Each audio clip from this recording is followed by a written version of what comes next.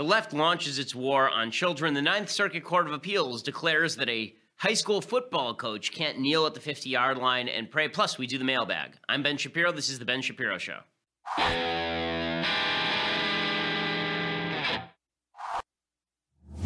So you've made it, gang. We're here. It's a Friday, and I want to talk to you about something that's been disturbing me for a long time. And no, I'm not talking about my loss of hair. I'm talking about the fact that the left is moving in significant fashion to impact how we raise our kids. And it really is upsetting and a problem, and I want to talk about all of that. Plus, we'll talk about, is President Trump actually sinking the possibility of the Republicans retaining the House in 2018 and the Senate in 2018, which is nearly impossible. We'll get to all that, plus the mailbag. So if you're going to buy a subscription, today's the day to do it, because that means you get to be part of the mailbag. We'll do live questions later. But first, I want to say thank you to our sponsors over at Skillshare. So are you a professional looking to broaden your skill set? Are you looking to do your job better? Do you just want to add some skills to your resume? You should be doing all of these things if you wish to have upper mobility in terms of income. And the fact is that we live in a job market where if you're not constantly increasing your skill set, then you are less and less competitive in the job market, especially with new people graduating in and moving into the job market every single year. So you really ought to be engaging with the folks over at Skillshare. It's an online learning community with over 15,000 classes in design, business, and more. You can learn everything from logo design to social media marketing to street photography. Unlimited access to all of this for a low monthly price, and you never have to pay per class. You can buy it for a low monthly price. Right now, I have been looking specifically at some of their, for fun, I do some of their illustration and watercolor classes. Seriously, yes. And I can draw now. Yay. That's because of Skillshare. So go to Skillshare right now. Right now, my listeners are getting a month of unlimited access, absolutely free, when you go to Skillshare.com/Shapiro to redeem your free month. That's Skillshare.com/Shapiro. Again, add to that resume because your income isn't going up unless your skill set increases. That's what Skillshare is there for. Skillshare.com/Shapiro to redeem your free month. Make sure you use that /Shapiro also so that they know that we sent you. Okay, so there was a tweet yesterday that really got under my skin. It's from my senator here in the state of California. She was the attorney general here. She's a garbage senator. She was a garbage attorney general, and she's probably going to be a garbage presidential candidate. She's obviously looking toward running in 2020. And there's always been this very weird relationship between the left and kids when it comes to politics. Hillary Clinton made her bones on this book, It Takes a Village, all about how it really took all of us to define how we were going to raise particular children. They weren't your children, they were the village's children. And then you see people on the left who don't care about unborn children suggesting that they're the only ones who care about children. So Kamala Harris tweets this out yesterday. She tweeted out, "Children are our nation's future. We must listen to them about what they care about and give them a voice in our government." So again, weird that she doesn't care about them up till the point where they're born. You know, up till that point, you can kill them at will. And in fact, if you stand in the way of somebody killing them at will, that means you're a bad person. But also this notion that children are the nation's future, and so we have to listen to them about what they care about and give them a voice in our government. No. So one of the big problems in Western civilization has been this weird notion that's really cropped up since Rousseau in the early 19th century that children are worth listening to. Okay, children are worth taking seriously. Their questions are worth answering. I treat my 3-year-old with great seriousness. When she asks me a question, I try to give her the most factual answer that I can provide. But if she were to give me world advice, I would say, "You're 3, sit down and eat your crackers." Okay, it's ridiculous for anyone to suggest that children are what should be defining voice in government. See, the first sentence is that children are our nation's future. That's true. They are not our present, okay? They are not our nation's present. It is your job as an adult to help civilize children. Have you ever met a child? I wonder if people on the left have ever met a child, like really met a child. Children are the worst people on earth, okay? They're wonderful, and they are also the worst people on earth. They have no prefrontal cortex development. They don't have the capacity for inhibition. That means that your child does stuff where if an adult did it, you would immediately have them carted off to jail, like on a routine basis. Children smack each other. Okay, if you're an adult and you just walked up to people and smacked them for no reason, they would go to jail for that, right? Children routinely take other people's property and break it. Children scream at you. Okay, children are little nut jobs. Okay, they're awesome. They're wonderful. But that's also because you know they're going to develop beyond that. If they're 20 and still acting like they're 3, that means they're a garbage human being. The whole point of civilization is to civilize children. Your job as a parent is to civilize children and to make them better people because children are not instinctively good. Rousseau wrote this, Jean-Jacques Rousseau wrote this book called Emile. which was a novel about a child who is basically left free in the state of nature. Rousseau's whole theory is that in a state of nature, man is inherently good, and then the state puts us all in chains, right? Man is free, and everywhere he is in chains. This is Rousseau's theory, and so what he says in Emile is basically if you just let a child wander around in nature, then that child would become a noble savage. That child would be a beautiful, wonderful person, capable of navigating the vicissitudes of life. Absolute nonsense. Number one, if you leave a 3-year-old alone in nature, the kid will be dead in 2 days. Number two, if you leave a 10-year-old alone in nature, the kid will turn into something from Lord of the Flies, killing animals and other children. The idea that people are born civilized is just stupid. That's the whole point of civilization. It's what religion is based on. Religion is based on the notion that you as an adult have to civilize and raise your children, and you have to acclimate them to acting morally. It's not something that is inborn. It's not something that is inbred. Okay, the fact is that there's a concept in Jewish law. It's called tinok shenishba. Okay, it means literally a baby that was found. So there are certain basic rules in Judaism that you're not supposed to violate. And even if you're not Jewish, you're not supposed to violate these rules. And these are simple ones like don't murder people, don't commit idolatry, right? These are certain basic rules for everyone. If you want to get into heaven, according to Judaism, you don't have to be Jewish, but you do have to fulfill what they call the 7 mitzvos of Noah. You have to fulfill the 7 commandments of Noah, right? Because Noah existed before the Torah had been given. These are commandments that you're supposed to be able to suss out from the surrounding universe. But if you don't actually do a lot of the, let's say there's a kid who's born Jewish, right? Born to a Jewish family and left in the middle of nowhere and doesn't fulfill any of the 613 mitzvot, any of the 613 commandments. That's where this concept of tinok shenishba comes in. We don't blame that person because that kid was basically like a kid who was found in the woods, right? It's Mowgli. So you don't expect Mowgli to be civilized. And in fact, you remember a few years ago, there was this story about a little girl who was basically left alone for years and years and years. They found her when she was like 12 years old. And she acted like an animal. What else would you expect her to do? She was growing up in a place that was basically surrounded by animals. How you raise your children matters. This idea that children are going to that they have some sort of God-given innocence and wisdom that is something that we should listen to. No, they have a God-given wonder about the world that is amazing to behold and lovely, and it reminds you how beautiful life is because when you view the world through a child's eyes, it reminds you that things around you are really cool and really interesting, but kids' moral notions are usually really, really stupid because kids are little immoral cretins. Okay, they only get smart later. Again, their brains are not developed to the point where they can actually have smart moral thoughts. Okay, this is why even teenagers are not really developed to the point where they have smart moral thoughts. The reason that teenagers act like idiots all the time is because their amygdala, which is their emotion center in their brain, is overdeveloped, and their prefrontal cortex, which is the inhibition center, is underdeveloped. So that's why teenagers do stupid stuff. So when she says we have to give children a voice in our government, what does she want, 3-year-olds to vote? But what really underlies this perception? What really underlies this perception? The left doesn't really believe that children ought to be making their own decisions. The left believes that they ought to be making decisions for your children. And the left doesn't believe that children ought to be making decisions for society. They believe that they ought to be making decisions for your children. And the only reason that your children are growing up in the way they are is because of you. You are the problem. If they were allowed to raise your children, then everything would be fine. Now, they can't just say that. If you're on the hard left, you can't just say this. You can't just say, listen, I think I'm going to do a better job raising your kid than you will. You can't say that because, number one, it's not true, and number two, it makes you a jackass. If you come to me and you say, I'm going to raise your kid better than you will, then I would say to you, you can go take a hike, son. And if you tried to take my kid from me, I'd meet you at the front door with a shotgun. So what does the left do instead? What instead they do is they say, children are beautiful, innocent little creatures, but fully capable of making their own decisions. And if you inhibit the decision-making process of a 3-year-old, then you are the villain. We must step in to protect the independence of the 3-year-old. Right? We're basically the American government fighting the British. We're stepping in to protect the citizen. The citizen is the 3-year-old. We have to protect that 3-year-old from you, the oppressive, evil parent who's putting your notions about God and heaven and hell on kids. How dare you do all of these things? It's because of you that your kid is growing up with all of these problems. If your kid were just allowed to make their own decisions, just like Emile, then everything would be fine. And it's our job to step in and make sure that kids can make their own decisions. That's how you end up with idiocies like this story from Rockland Academy Schools, which is a Sacramento area charter school. This is Paul Bois of Daily Wire reporting. A kindergarten teacher at Rockland Academy Schools, a Sacramento area charter school, recently held a transition ceremony to celebrate what she believed was the transgenderism of a 5-year-old boy in her class who fancies himself a girl, and she did it without obtaining consent from or even notifying parents. Facing legal trouble from parents rightly outraged over having their children exposed to transgenderism without their knowledge, Rockland Academy Schools maintains they had no obligation to inform the parents since California laws require consent only in matters of sex education.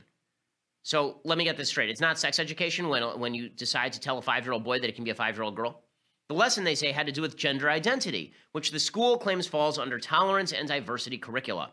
The students who took part in the ceremony were reportedly left shaken and disturbed. Yes. If somebody did this to my kid, if somebody did this to my kid, they would be in physical danger from me. Like that. Like if you did this to my kid, if you decided to take my parenting power away from from me and pretend that you are going to raise my child as the opposite sex and thereby stamp their psyche with gender confusion and put the imprimatur of societal approval on that gender confusion, you're doing something truly evil. And Jonathan Keller is a representative for California Family Group, who's a group involved in counseling some of the kids.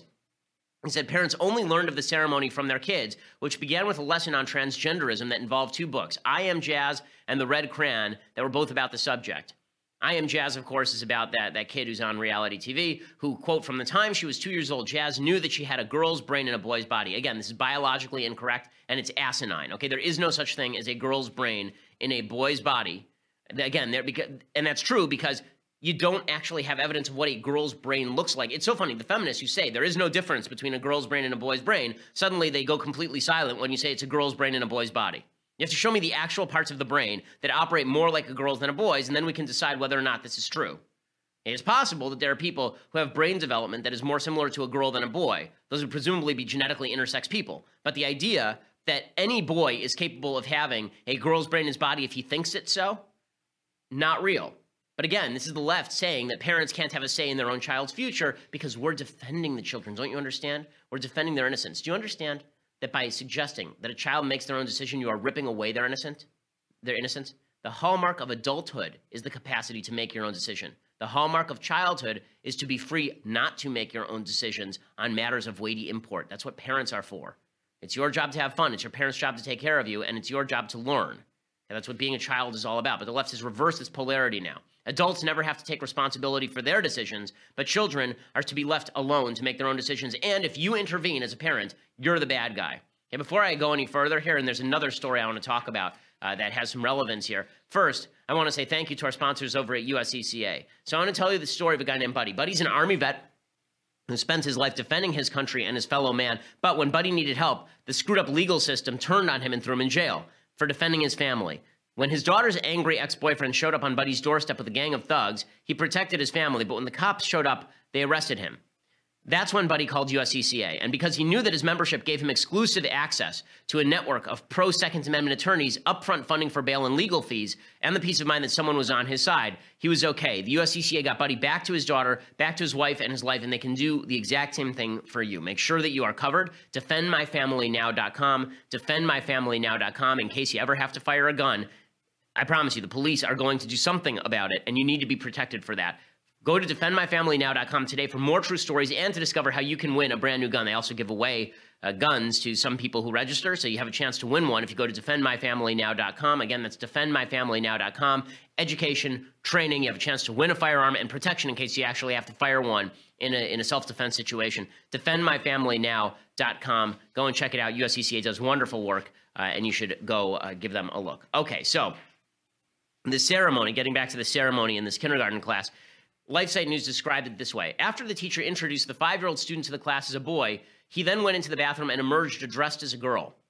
The teacher then reintroduced her to the children, explaining that she was now a girl who now had a girl's name and was to be called that from now on. According to Keller, who's this guy from the family group, he said kids were left really deeply emotionally bothered and traumatized. There were several of the little girls that went to their parents and were crying, saying, "Mommy or Daddy, am I going to turn into a boy?" This is evil. It's evil. Okay, teachers who are teaching entire classrooms of small children that they can magically transform into members of the opposite sex. Okay, it's so funny. These people will say that if you teach people about religion, that's teaching them myth. That if you teach them about Santa Claus or the Easter Bunny, that's myth. Okay, this is significantly more mythical because it runs absolutely counter to biology. And the idea that kids are not malleable when it comes to sexual orientation, they're not malleable when it comes to gender identity, there's no science that demonstrates that at all. None. Okay, there may be genetic predispositions for transgenderism. There may be. There may be genetic predispositions on sexual orientation, but to suggest that environment plays no part is to ignore every single piece of available data ever. Like all of it. Not some of it, all of it. And yet this is what they say because there's an agenda, right? The agenda is to make it clear to children that gender identity is fluid. This is one of the things the left wants to do, is tear down the basic building blocks of Western civilization in order to build something anew. If we're all widgets, if we're all just claymation figures in their little parable of life, then they get to morph us however we want. They get to mold us and morph us however they want. And that means taking over our children and using them against us and using them against our standards of right and wrong. So the left, which will say that they have the power to go in and tell your 5-year-old child that he may be a girl, right? This is the same left that says that if a teacher prays on the 50-yard line, that teacher ought to be fired. There's a case out of the Ninth Circuit Court of Appeals today. It's an amazing case. Okay, Bremerton School District is a school district in Washington State, and the assistant football coach at one of their high schools, a guy named Joseph Kennedy, prayed at the 50-yard line after football games and before them as well. Students frequently joined him. He would also give them religiously oriented motivational speeches. The school district tried to punish him for doing this. He settled for praying alone after games, but then he began praying at the 50-yard line before everyone had gone home. So instead of waiting till everyone left and then praying at the 50-yard line, he would go over right after the game. The game is over. He goes over, he prays at the 50-yard line, and surprise, surprise, a lot of the kids started joining him. And people started coming down out of the stands to join him, praying on the 50-yard line. End of the world. How dare he? Public school teacher praying by himself on the 50-yard line? People joining him voluntarily must be fired. So the school district fired him. They suspended him, and then they allowed his contract to expire. So Kennedy sued. He suggested religious discrimination under the First Amendment. The Ninth Circuit Court of Appeals found the school district had every right to dismiss Kennedy. So there were two legal questions here.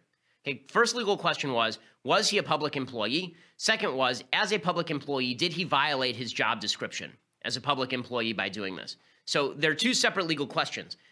The court said when Kennedy kneeled and prayed on the 50-yard line immediately after games, while in view of students and parents, he spoke as a public employee, not as a private citizen, and his speech therefore was constitutionally unprotected. The case they make in favor of this idea is, one, he's still wearing all of his high school gear. Second, if you were just a citizen, you couldn't walk out to the middle of the 50-yard line, right? You have to be a member of the high school staff in order to do this. So I think that this is actually legally arguable.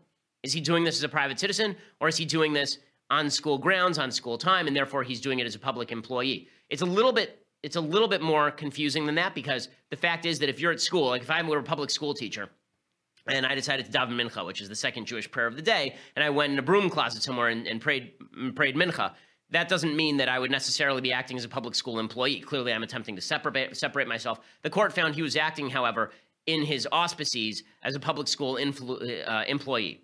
But that isn't really the worst part. The worst part is that the court then said what he did violated his job description. Okay, praying at the 50-yard line, doing a voluntary prayer that people decide to join, violates his job description. Now, let me explain what his job description was.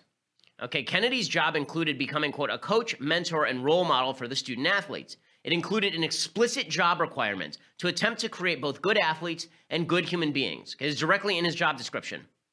Kennedy's post-game prayers originally lasted a grand total of 30 seconds. They were a brief, quiet prayer of thanksgiving for player safety, sportsmanship, and spirited competition. Over time, they morphed into motivational speeches given to students of both teams. Even people on the other team would come over because they enjoyed what he was saying about sportsmanship in the games. Students voluntarily wanted to hear him.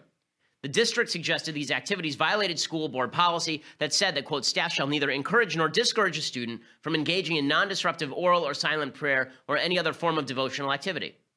Okay, this didn't violate that. The guy literally went out to the 50-yard line, knelt down, and prayed. That's it. He didn't say people have to show up. He didn't force anybody. He didn't tell people that if they showed up, then if they didn't show up, then they would be kicked off the team or suspended. The school board openly acknowledged that Kennedy didn't force anyone to pray with him.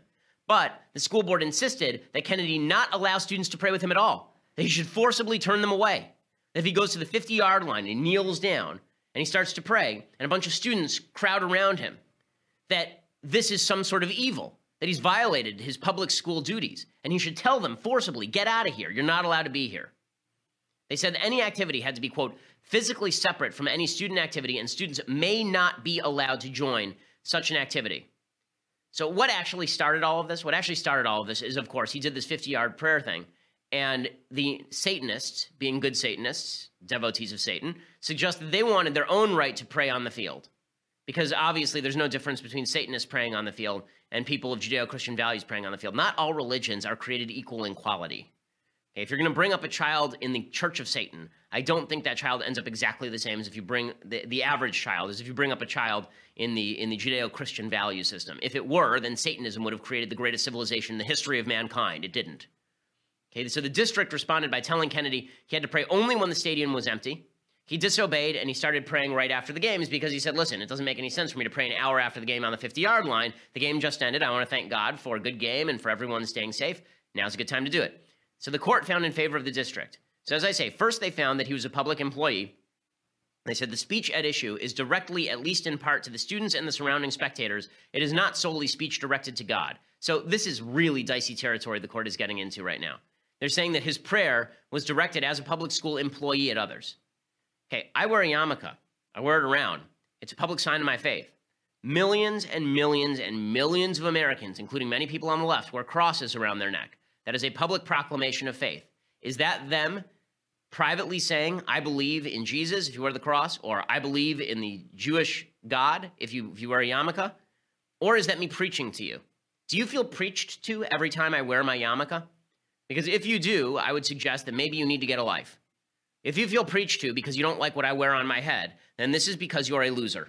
Okay, and if you feel preached to because a high school coach by himself goes to the 50-yard line and prays, then you are a doofus and a loser, and you need to get a life. But obviously, that's not the priority here. The court said, by kneeling and praying on the 50-yard line immediately after games, Kennedy was fulfilling his professional responsibility to communicate demonstratively to students and spectators. Yet he took advantage of his position to press his particular views upon the impressionable and captive minds before him. So they're saying, okay, so his viewpoint means something because he was acting as an employee. That brings us to the second question. And the second question is, did that violate his job, which is to create better human beings and better students? We'll get to that in 1 second. First, I want to say thank you to a new sponsor, The Tides of History. Okay, you can go to the Apple Podcast app or wherever you listen to podcasts, iTunes, SoundCloud, Google Tides of History. It's a brand new podcast. It's really great. I've listened to a few episodes of it. It asks you, why are there states, countries, taxes, wars? And it traces the history of all of the institutions under which we currently live, all the way back to the 13th and 14th centuries. He takes on time periods from the fall of Rome and the rise of the early modern empire. He talks about the roots of the modern world.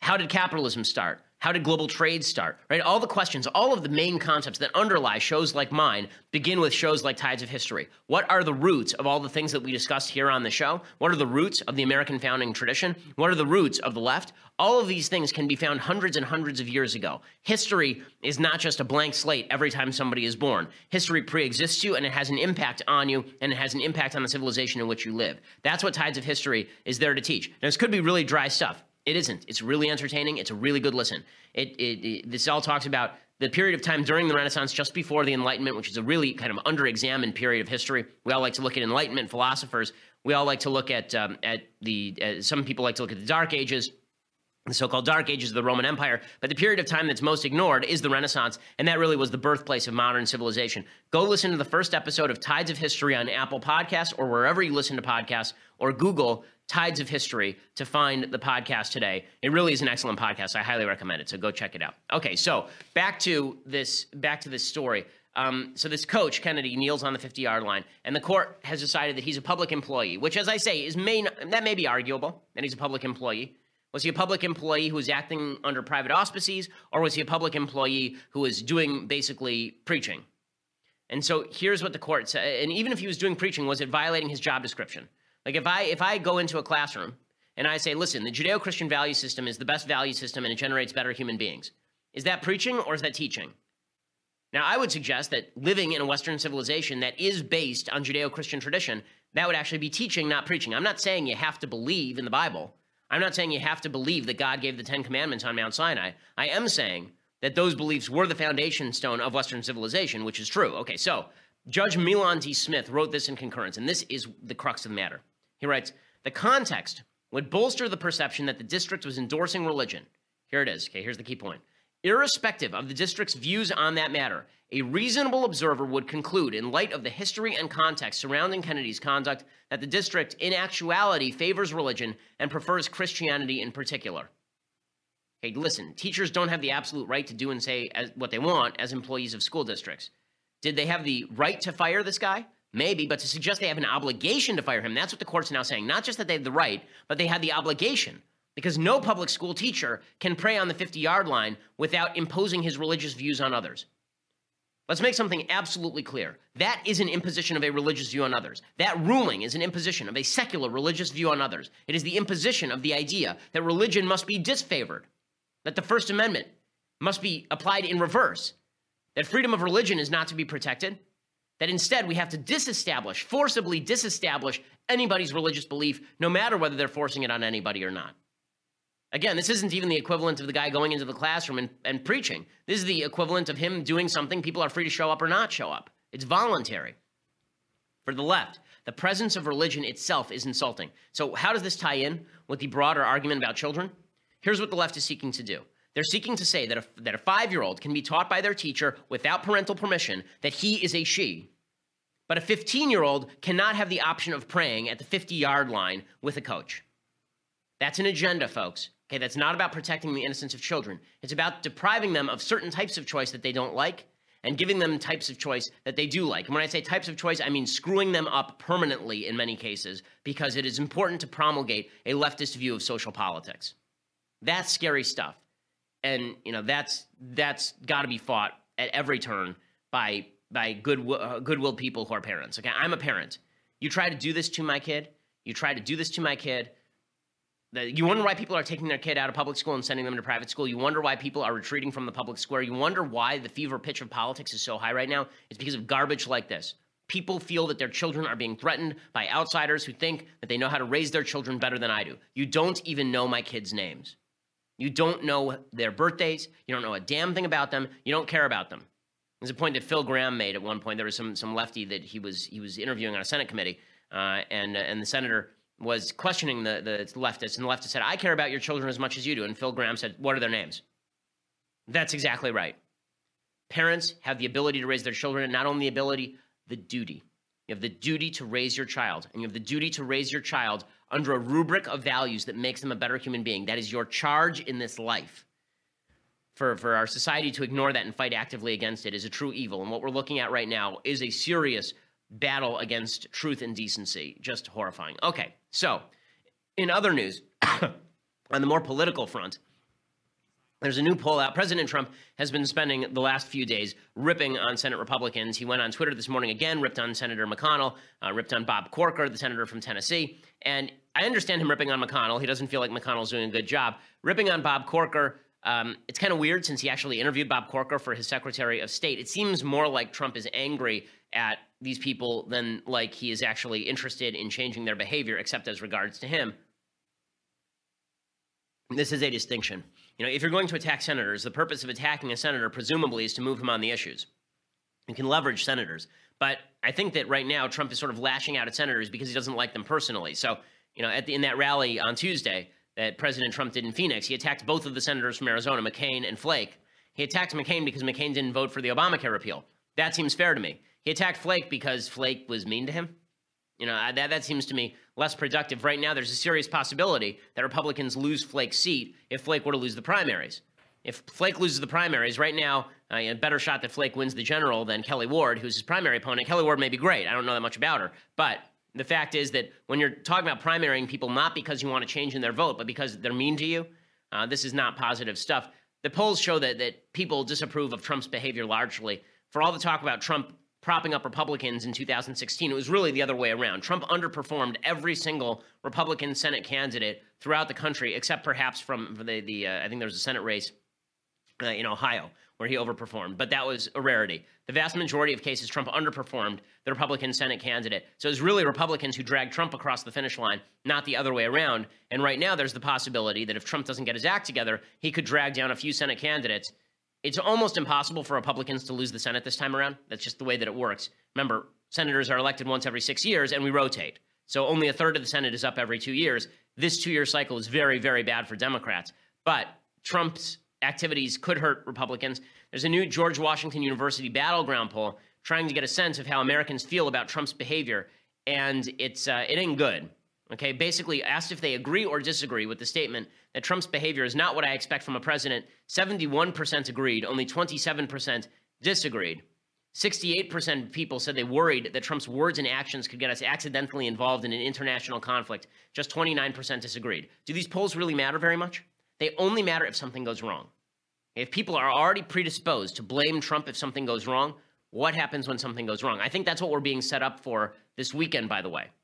I think that we are being set up for this weekend. There's a big hurricane scheduled to hit Texas, and the media are all over the media are all over this thing. The media are very much focused on what's happening in this hurricane in Texas. We'll see how bad the hurricane is, but if there is some sort of disaster and Trump is not immediately on it, I promise you, they're looking for another Hurricane Katrina situation. And they know that the public is predisposed to think that Trump is chaotic and doesn't know how to govern. So Trump better do a great job with it. Trump is at 35% approval rating right now. He has not experienced any serious crisis, like zero serious crises. So if there is a crisis and he botches it, then you could see him tank, and that really could hurt Republicans. Meanwhile, there's chaos inside his own administration. I don't like this very much. Gary Cohn, who is President Trump's top economic advisor, he said, quote, "The administration can and must do better in consistently and unequivocally condemning groups like white supremacist groups and do everything we can to heal the deep divisions that exist in our communities." He said he felt compelled to, quote, "voice my distress over the events of the past 2 weeks." He said he was disgusted and appalled with Trump's response to white nationalists' role in the violence in Charlottesville. I agree with a lot of this, by the way, but Gary, you work for the guy. You work for the guy. Like, shouldn't you say that to him? I understand you're in a difficult situation when you work for Trump, because if you feel like you're doing a good job, you don't want to give up the power to help the American people, but you still are working for Trump. If somebody at the company had a severe disagreement with me publicly, it would be a problem. And it is a problem for Trump when people inside his own administration are ripping him publicly and openly, like Gary Cohn is. We'll talk more about that. Plus, I do want to talk about the Democrats' new attempt to cast Trump as a crazy man. And we'll get to the mailbag. But first, you're going to have to go over and subscribe. For $9.99 a month, you get a subscription to Daily Wire. And if you subscribe right now, be part of today's mailbag. We are going to do a fulsome mailbag today. So make sure that you subscribe. $9.99 a month. You get the rest of the show live. On other weekdays other than Friday, you get Michael Knowles' show live. You get Andrew Klavan's show live. Both great shows. And right now, if you subscribe, get the annual subscription, you get this, the finest of all possible vessels, the Leftist Tears hot or cold tumbler. It is the greatest thing that you will ever see in your entire life. Once you hold it in your hands, you'll understand both the weight and the gravitas of this particular piece of kitchen item, of kitchenware. So check that out, $99 a year. Plus, if you want to just listen to us later, go over to SoundCloud or iTunes and subscribe, leave us a review. We always appreciate it. It helps us in our rankings on iTunes. Make sure you do that. We are the largest conservative podcast in the nation.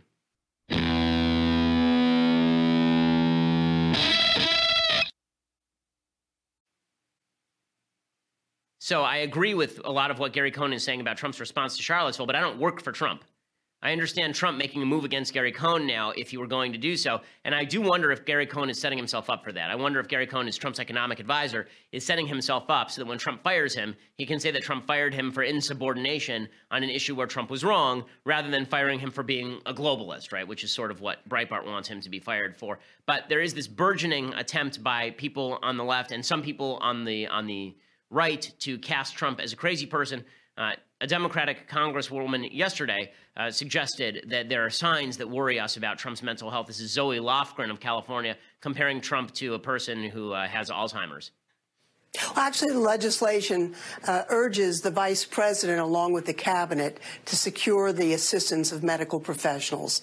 As has been noted by your prelim into this, a lot of people are concerned about the president's behavior. He seems to lack impulse control. He swings from topic to topic. Any of us who's had an older person that we know suffering from a mental decline can see certain signs that worry us. Okay, so this kind of nonsense, you're not supposed to say this stuff publicly generally because, this is what they call the Goldwater rule, that you're not supposed to psychologically assess people that you don't know very well. We used to do it all the time with Obama, say that he had narcissistic personality disorder, but that's not quite the same thing as saying the president is legit crazy. Like, Obama was clearly a narcissist, but that doesn't mean he can't do his job. Trump, I think, also is a narcissist. I think that he fits the textbook definition of a narcissist, but that does not mean that he's not capable of doing his job. This is all building up so that if Trump does something wrong, everybody's ready to pounce. This is all the setup. The punchline is coming. Okay, this is all the setup. The punchline is coming. Plus, I'm sorry, Democrats can't talk about crazy old people if they're not going to mention Nancy Pelosi. Here is the minority leader in the House talking about free speech. See if you can see what she's saying that is wrong and stupid. Could the Park Service justify denying that organization their free speech rights? Because the Constitution does not say that a person can yell wolf in a crowded theater. If you are endangering people, then you don't have a constitutional right to do that. Okay, so she's wrong on the law, and also, why would you shout wolf in a crowded theater? It's a weird thing to shout. They're shouting elephant in a crowded theater, and she means fire in a crowded theater, but she's a dummy. So she says wolf in a crowded theater. Yeah, if we're going to talk crazy towns, then crazy Nancy Pelosi should be at the top of that list. Democrats really don't get to go down this path. Okay, time for some things I like, things I hate, and then we'll do a fulsome mailbag. So, things I like. This week we have been doing things associated with blindness because of the eclipse. This is actually a very serious movie about blindness. It's a terrific film. The Miracle Worker, the Academy Award winners Anne Bancroft and Patty Duke. Anne Bancroft plays Helen Keller's teacher. Patty Duke plays Helen Keller. And this is sort of the climactic scene of the movie, the scene in which Helen Keller realizes that words are associated with objects because she's basically grown up unable to speak, unable to communicate properly, and she's frustrated about it. And here is Anne Bancroft as her teacher teaching her what water is.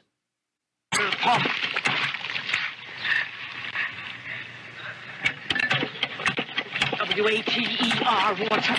It has a name. W-A-T.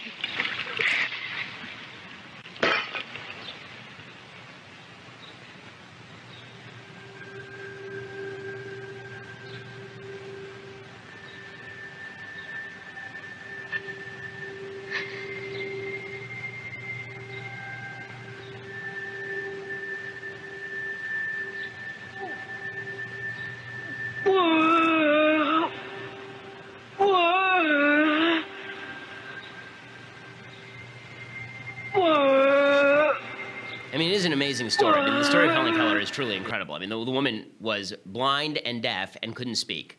And somehow they figured, she actually would give speeches. I mean, by the end of her life, she was giving, for many years, she gave speeches on college campuses. Okay, literally, imagine trying to learn how to speak if you can't see somebody's mouth move and you can't hear what they're saying. I mean, it's an unbelievable thing. And the movie, The Miracle Worker, is a classic. This is young Anne Bancroft. People remember Anne Bancroft from The Graduate, which is a garbage movie, but this is an actual good movie. The Miracle Worker with Anne Bancroft and Patty Duke. Mathis, don't give me that look. The Graduate's garbage. Well, we'll talk about that another time. Maybe we'll do a deconstructing the culture on why Mathis is wrong about that particular movie. Okay, so other things I like. Anytime there's a baseball brawl, I have to show it. That's just the way it works. So there was a baseball brawl yesterday between the Tigers and the Yankees. The funny thing about baseball brawls is basically the way they work is one person gets in a punch, and then everybody just tackles each other. And then they just dance around. So that's what this baseball brawl looked like. So Cabrera now will, look out, there's a fight at home plate. Miguel Cabrera going toe-to-toe with Romine, and they're swinging with haymakers. Yes, they were. Wow. When is the last time you saw that? Pull at each other. There's a very funny bit from James Bouton's Ball 4. Jim Bouton's They're Ball still 4, there. in which he talks about how he was punished by his team because during one of these brawls, like everybody clears, you see the bullpen coming in, people running in, and he says that in one of these brawls, he and a guy from the opposite team were friends, and so they would actually just like fake punch each other. They like dance around and they fake punch each other, look like they were really clocking each other. But that's what baseball brawls always remind me of. The number of great baseball brawls is really low. There was one last year where I think it was between Texas and the Blue Jays, where the second baseman threw a punch that was like a first class cross. But mostly these baseball fights are not very good. Okay, time for a quick thing I hate, and then I want to get to the mailbag. Okay, so the thing that I hate today, one of the things that really annoys me is how there's a double standard with regard to the sorts of racist jokes that people make. So there's this Game of Thrones parody that is not very good, that was pushed by Huffington Post. A woman named Carolina Moreno wrote about this Game of Thrones parody called Gente of Thrones. It says, this Jon Snow knows something. So what is it? It's a bunch of, the idea is that all of the kingdoms have to get together to stop the White Walkers. Okay, this is supposed to be in Manhattan. So what are the White Walkers? This is the very end of the parody. What are the White Walkers, of course, who they have to get together to stop? You'll see. Here come the White Walkers.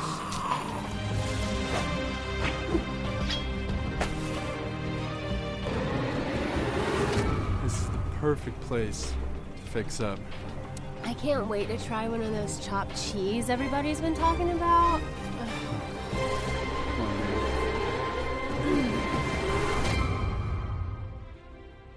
It shows a bunch of Hispanic people, Dominican Republic and Puerto Rican, saying we have to get together, and then they go up to the north of New York, and who's coming in is a bunch of hipsters carrying coffee, gentrifying the place.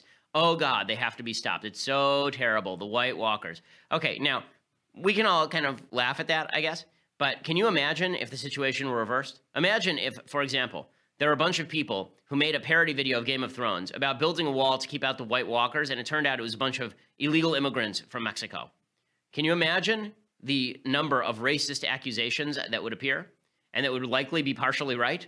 Okay, this is racist. When you say that a bunch of urban hipsters are White Walkers who must be prevented from entering Manhattan because they're ruining the city, listen, New York's garbage anyway, okay? Let's be real about this. There are parts of New York that are okay, but New York City, like, I'm sorry for people who live there. Like, it's a fun place to visit.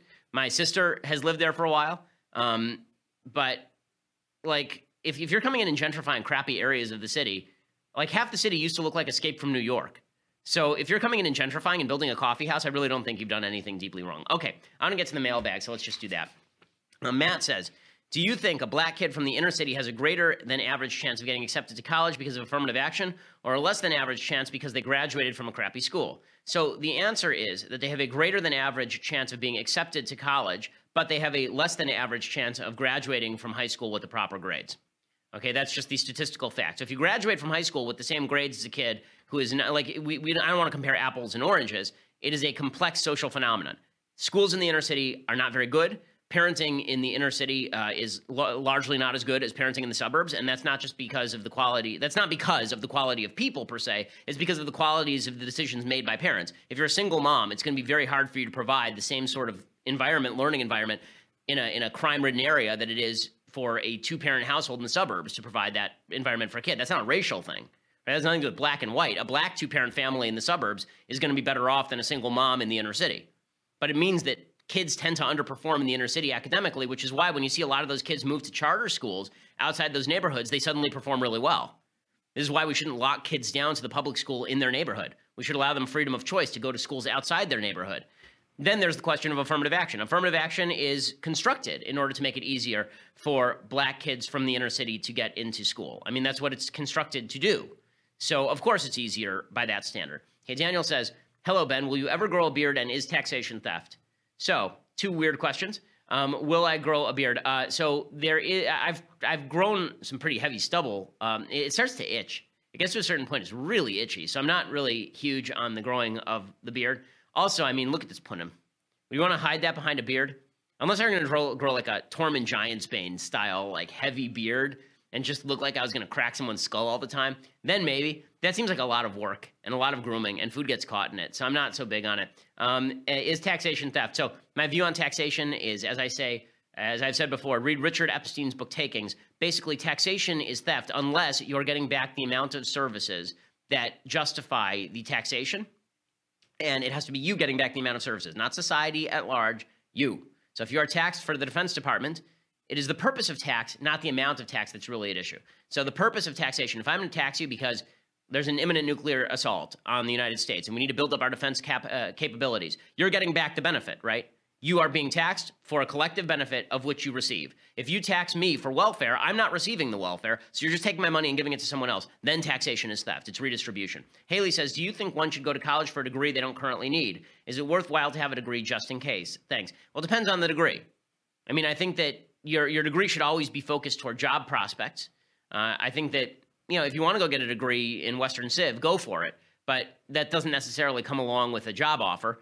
I think that it is very important that people be educated and be ready to work even if they are not currently doing so. So even before I was married, I always wanted to marry someone who had the capacity to get a good paying job, specifically because I think that it's important, if God forbid something should happen to me, that my wife be able to take care of our kids.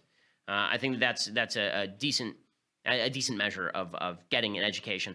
But you shouldn't get a degree if you're better off not getting a degree. If you're better off moving to Nebraska and working on a pipeline, then do that. It's all about jobs.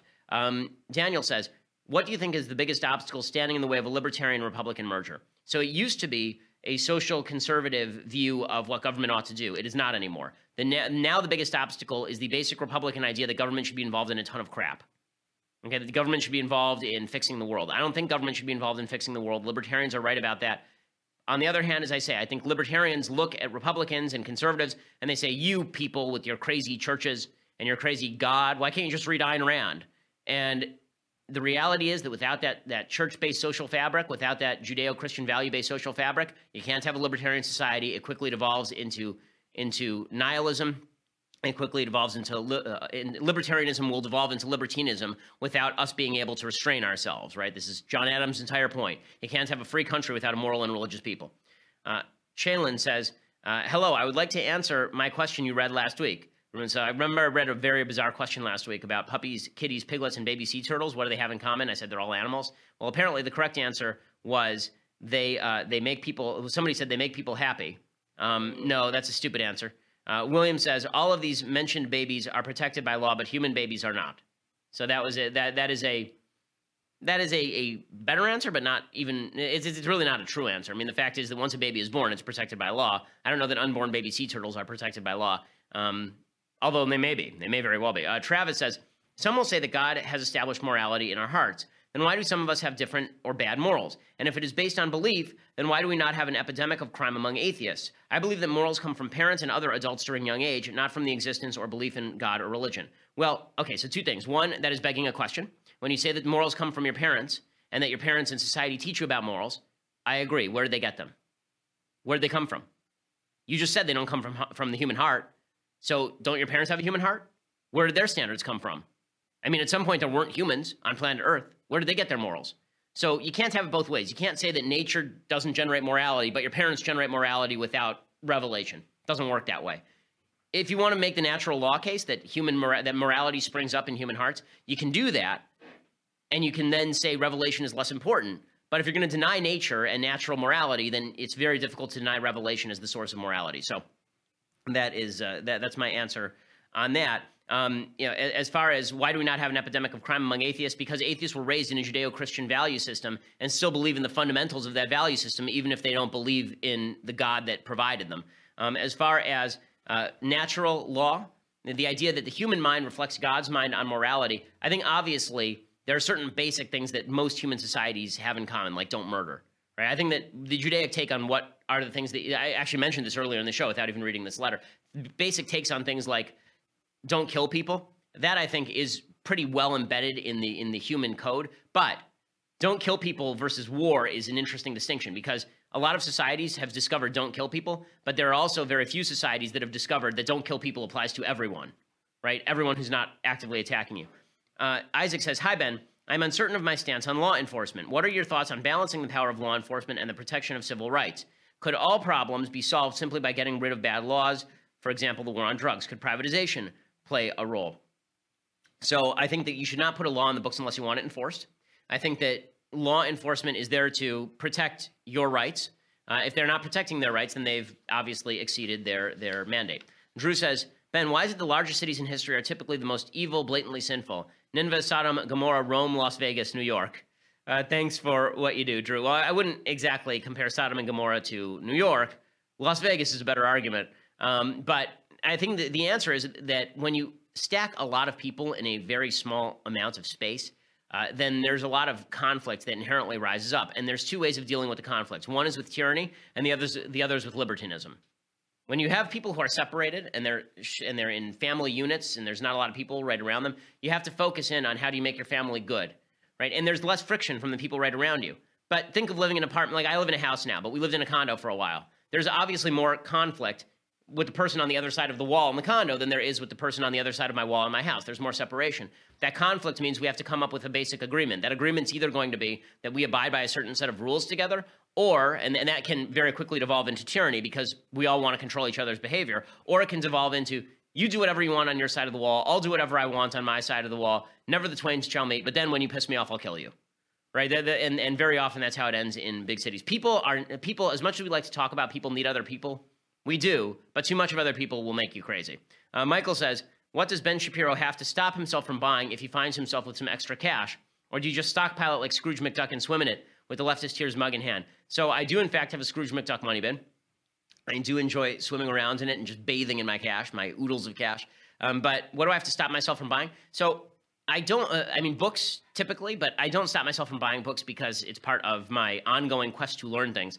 I buy lots and lots of books. I have piles of books around my house. I have a pile right next to my bed, drives my wife insane. I've got a pile of books next to my bed that's got to be 40 books high. I'm gradually going through it. And then, there's that meme. Have you seen that meme of the guy who's walking with the girl and then he turns around and looks at the other girl? Right? This is this meme that's going around online now. Very famous. So I thought that the best version of that was a guy walking next to the girl, and the girl's his girlfriend, and the girlfriend was book on my bedside stand, and then the one who he's checking out is new book that just came out. And that's sort of my problem, is that I have a bunch of books that I have to read and have been sitting there for months, and then I see a new book that came out and I want to read it. So books is the big one. The other thing is, at some point I want to buy myself a really nice violin. My violin is not very good. My violin is like, I got it from my grandfather. It's probably worth maybe $6 or $7 grand, but a really nice violin costs a minimum of 25 grand probably. And so I am definitely stocking up for that. Emmanuel says, do you think Republicans will ever win statewide elected office in California again, or are we doomed to sink further and further into the abyss of the left? The answer is yes. I do think that Republicans will win again through one of two things. One, things get so bad that Republicans are just the default position and people react, people wise up. Second, all of the leftists eventually leave California after ruining the state. Republicans reoccupy the state in 100 years and it becomes red again. Right? This is my theory of population movement, is that Republicans come, conservatives come, make a place awesome. Leftists follow, make the place crap. Conservatives leave, the place devolves further into crap. Leftists leave, conservatives reoccupy and make it good. Okay, Karen says, hey, Ben, my parents got a pet hamster this week and they named him Mr. Shapiro in your honor. I am deeply honored. Do you think there's a chance that Republicans completely abandon Trump so he can go on to create his own political party and they can get some things done in Washington? Thanks for doing what you do. Well, I don't think that Republicans will abandon Trump. I think Trump may abandon Republicans. I think Trump may get so frustrated that he decides, screw you, I'm forming my own little coalition, and he goes some people on the left and some people in the Republican Party and tries to get things done. The problem is the people who love him from the Republican Party are not even close to the people who are sort of okay with him on the left. The people okay with him on the left like big government. The people who are okay with him on the right are typically very much in favor of his regulatory cuts, for example. So there's not a lot of common ground there. Okay, so here are a couple of live questions. What is your favorite Monty Python skit or movie? So my favorite Monty Python movie is Holy Grail, obviously.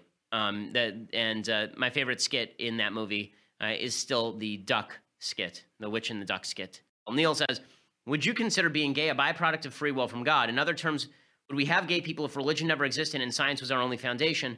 Would it be considered counterproductive to the species? Well, I mean, I don't know. That's a weird way to put it. I would suggest that all sexual activity has a voluntary component. I don't know that all sexual drive has a voluntary component. Your temptation is your temptation. I think there are environmental impacts on your temptation. I mean, every study ever done has suggested this.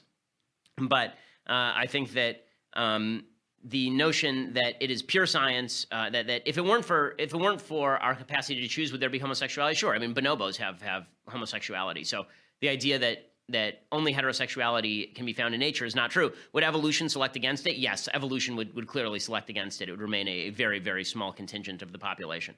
Okay, Mitchell says, Ben, I've noticed our generation just wants to fight to make everything fair. Why do most young people think life is going to be fair? How do we convince them it's never going to be fair? All we ever hear is how we deserve and it's not fair, but both of these statements are stupid. No one deserves anything. Life will never be fair. Mitch, I agree with you.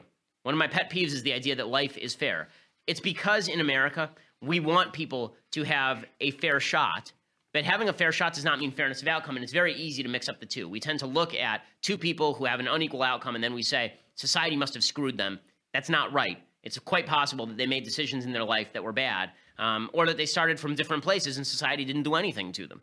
Okay, Zachary says, hey, Ben, as a Christian who is exploring my faith, I am interested in learning more about Judaism. How welcoming is the synagogue to Christians? Well, you can show up. I mean, like, no one's going to throw you out. We don't do conversions, so it's difficult to convert to Judaism. We actually discourage conversions, mainly because you're taking on an enormous number of commandments that you actually don't need to do to get into heaven. But if you're interested in learning about Judaism, there are a lot of books on it. The synagogue probably wouldn't be the best place to start, is the truth, because we mumble a lot to ourselves for 2 hours, basically. That's what an Orthodox service looks like. There's some singing, but there's a lot of mumbling. So if you're not ensconced in that, then it probably does not. It's not where you go for a great time in the synagogue. But if you're looking to learn about Judaism, I would start with the Old Testament. Read the Old Testament. It's amazing how many people who believe in the Old Testament haven't actually read the thing. Let's see. Someone says, do you watch Rick and Morty? I don't even know what Rick and Morty is, so I will have to check it out. Mathis is giving me a skeptical look. Mathis, as my adopted son, dictates that I must actually check it out, so I will now check out Rick and Morty. That has now become an obligation upon me. We'll find out how that goes. Okay, so finally, we've reached the bottom of the mailbag. There are no more questions to be asked this week, but if you wish to subscribe, then next week you too can be part of the mailbag and have all of your life questions answered. We'll be back here on Monday. Try not to screw things up. Okay, you did okay last weekend. It wasn't so bad last weekend. Please try not to screw things up so much this weekend. I'm Ben Shapiro. This is The Ben Shapiro Show.